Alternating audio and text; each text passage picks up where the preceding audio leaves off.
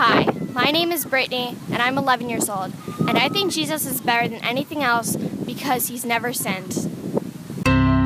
Being a kid isn't easy. You know you're supposed to be good, and sometimes you feel like you're doing a great job, but then the next minute, you do something wrong again. That's why we need Jesus, and to remember the good news of the gospel every day.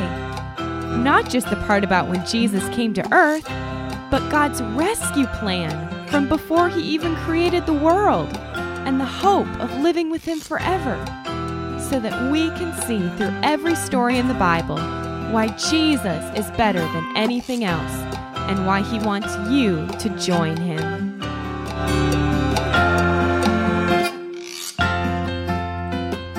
Hey guys, welcome to another episode of the Jesus is Better podcast. I'm Alicia Yoder, and I'm excited to explore some more Bible stories with you, because even though Jesus seeks us out like a shepherd looks for his lost sheep, he also invites us to seek and find him. So let's see what Jesus has for us to find today. Last week, we heard how Saul rescued the people of Jabesh Gilead because God's Spirit came on him and helped him gather a huge army. But then, when they went to fight the Philistines and saw how huge their army was, some of the soldiers ran away and hid. Saul offered the sacrifice Samuel was supposed to offer to God. And when Samuel got there, he told Saul that his kingdom wouldn't last because of his disobedience. Saul only had about 600 soldiers left in the army, and only he and Jonathan had swords because the Philistines had kept the Israelites from having them. One day, Saul's son Jonathan said to the man who carried his armor, "Let's go check out that group of Philistines on the other side of our camp." But he kept the secret from his father and the rest of the army, who were camped at a cave in Gibeah. Jonathan and his servant came to a spot between two cliffs, and Jonathan said, "Let's go into this Philistine camp. Maybe the Lord will help us, because nothing can keep him from saving, whether he uses many people or few." And the man said, "Do whatever you would like. I am with you, heart and soul." Then Jonathan said, "When we cross over, we'll let the men see us. If they say, 'Wait until we come to you,' then we won't go to them. But if they say, 'Come up to us,' then we will go up, for the Lord has given us the victory. It will be a sign for us." So they showed themselves to the Philistines, who said, "Look, the Israelites are crawling out of the holes they've been hiding in. Come up to us and we'll teach you a lesson." So Jonathan said to his friend, "Climb up after me. God has given them into the hand of Israel." He climbed up using his hands and feet with his friend right behind him. The Philistines fell before Jonathan, and his armor-bearer followed behind, killing 20 men. Then the whole army started to panic because God had made them afraid. Some of Saul's men looked and saw the Philistine army running in all directions. Saul said to his men, "Count everyone and see who has left us." When they did, they discovered that it was Jonathan and his armor-bearer. Saul and his army gathered for battle and found the Philistines so confused that they were using their swords to fight each other. The Israelites who had joined the Philistines went back to the Israelite army, and the soldiers who had been hiding came out and joined in the battle. So the Lord rescued Israel that day. But the Israelite soldiers were distressed because Saul had made them take an oath, saying, "If anyone eats something before evening, when I have defeated my enemies, they will be cursed." so none of the army had tasted any food. When they entered the woods, they saw honey on the ground, oozing out, but no one took it because they were afraid of the oath. Jonathan had not heard his father's oath, so he reached out and dipped his staff into the honeycomb, and when he tasted it, he felt stronger. Then one of the men from the army told him about the oath, saying, "That's why the men feel weak." Jonathan said, "My father has brought trouble. See what happened when I ate the honey? It would have been better for the men to eat some of the animals they took from their enemies. Wouldn't we have been able to defeat even more Philistines?" By the end of the day, the men were exhausted and grabbed the animals they had captured and cut them up, eating them with the blood still on them. Someone came to Saul saying, "Look, the men are sinning against the Lord by eating meat that has blood on it." "You have done wrong," Saul said to the army. "Roll a large stone over here and have the men bring their animals here to prepare and eat them.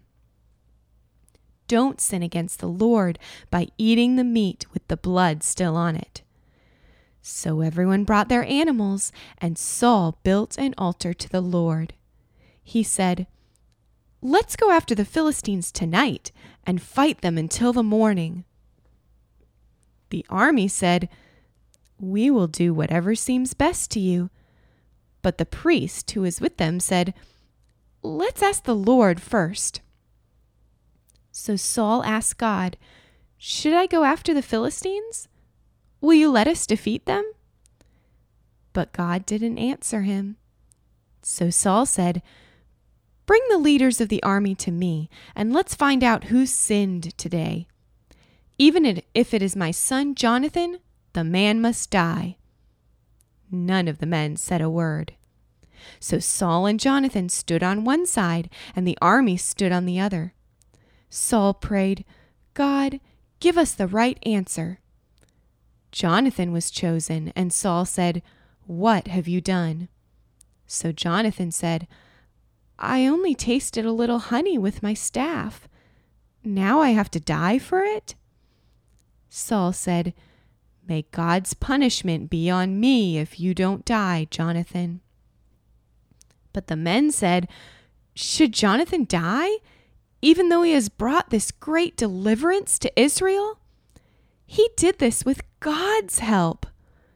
So the men rescued Jonathan, and he was not put to death.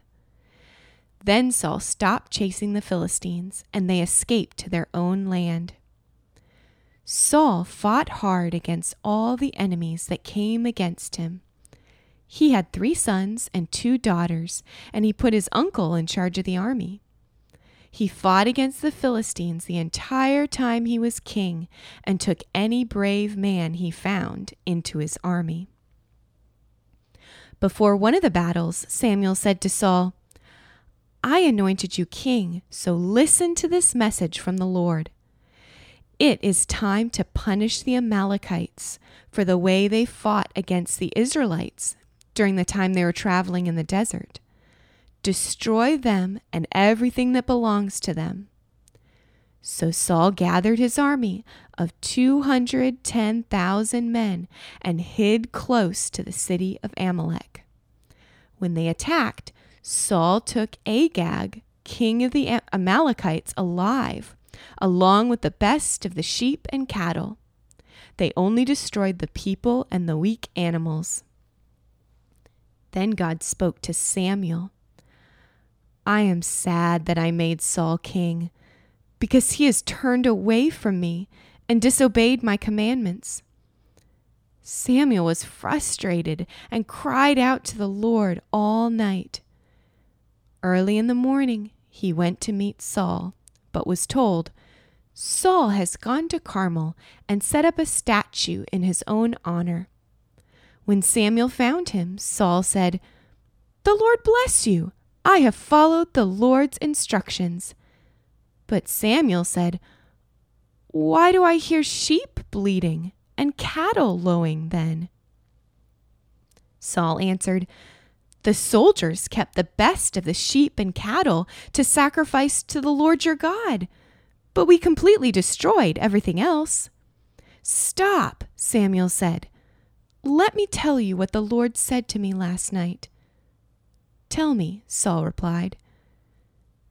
"Even though you didn't see yourself as important, has the Lord not anointed you king over all Israel? He sent you on a mission to destroy the Amalekites. Why didn't you obey the Lord? Why did you take the plunder and do evil in the eyes of the Lord?" Saul said, "But I did obey the Lord. I destroyed the Amalekites and brought back their king. The soldiers took the best of the sheep and cattle in order to sacrifice them to the Lord."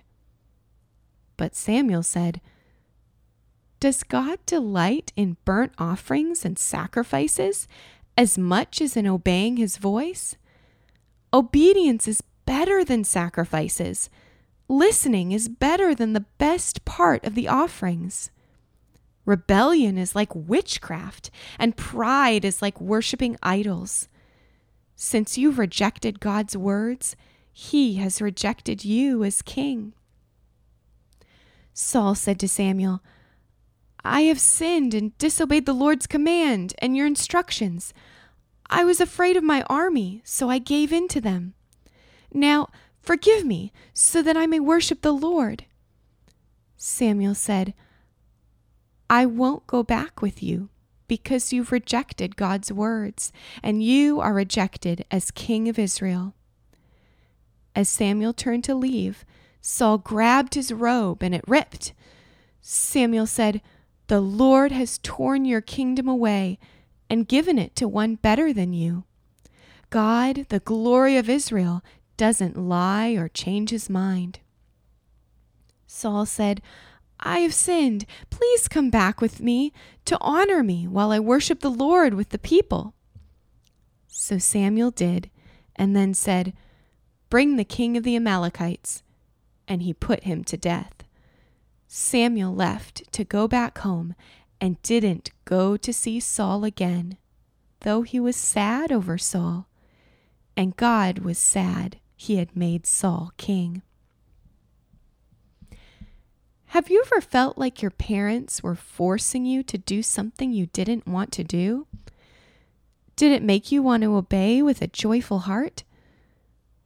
God has given us parents who are supposed to lead us in the right ways to live. But if they only shouted at us to do things like cleaning up our room or doing our homework or pushed us around, it wouldn't make us want to obey them out of love.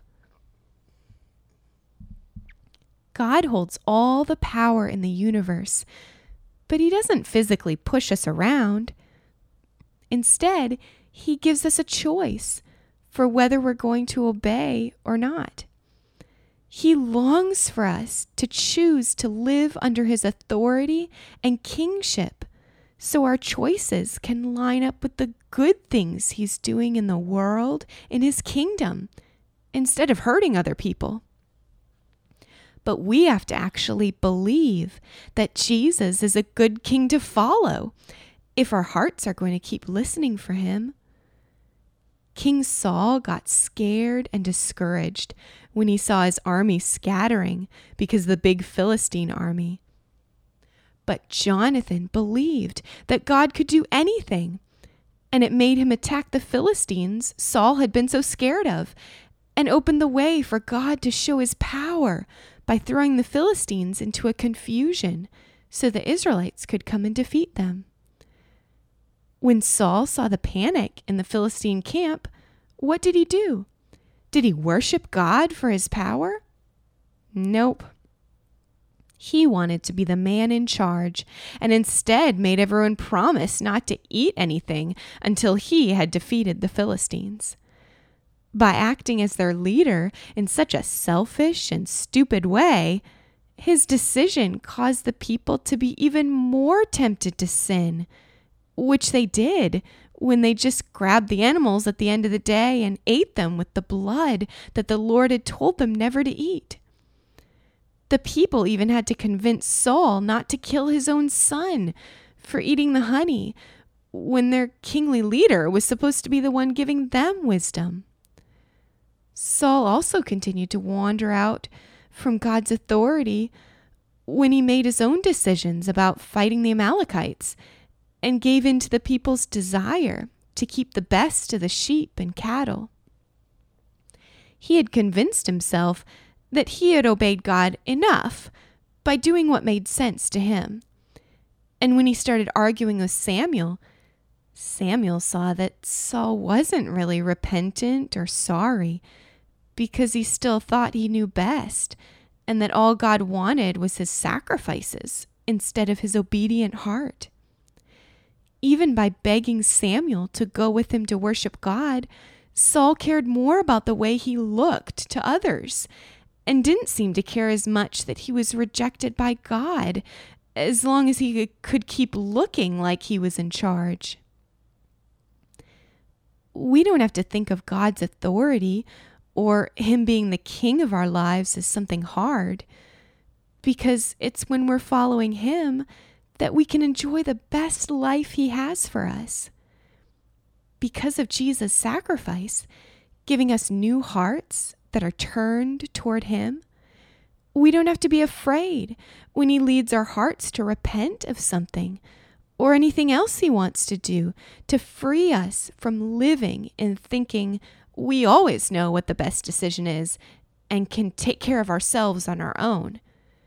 Instead, we can go into each day believing that our King Jesus knows what's best and can show his power through our lives. And because he sent his Spirit to live in us, we have been anointed as little kings to lead others to know Jesus and join in his work of showing his beauty and glory to the world.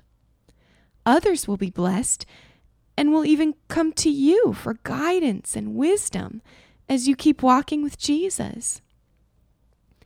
As we believe more in Jesus' power, we can be less afraid of times when we feel like our army is being scattered, like when our friends are mad at us, or our parents are too busy, or we keep doing poorly in school.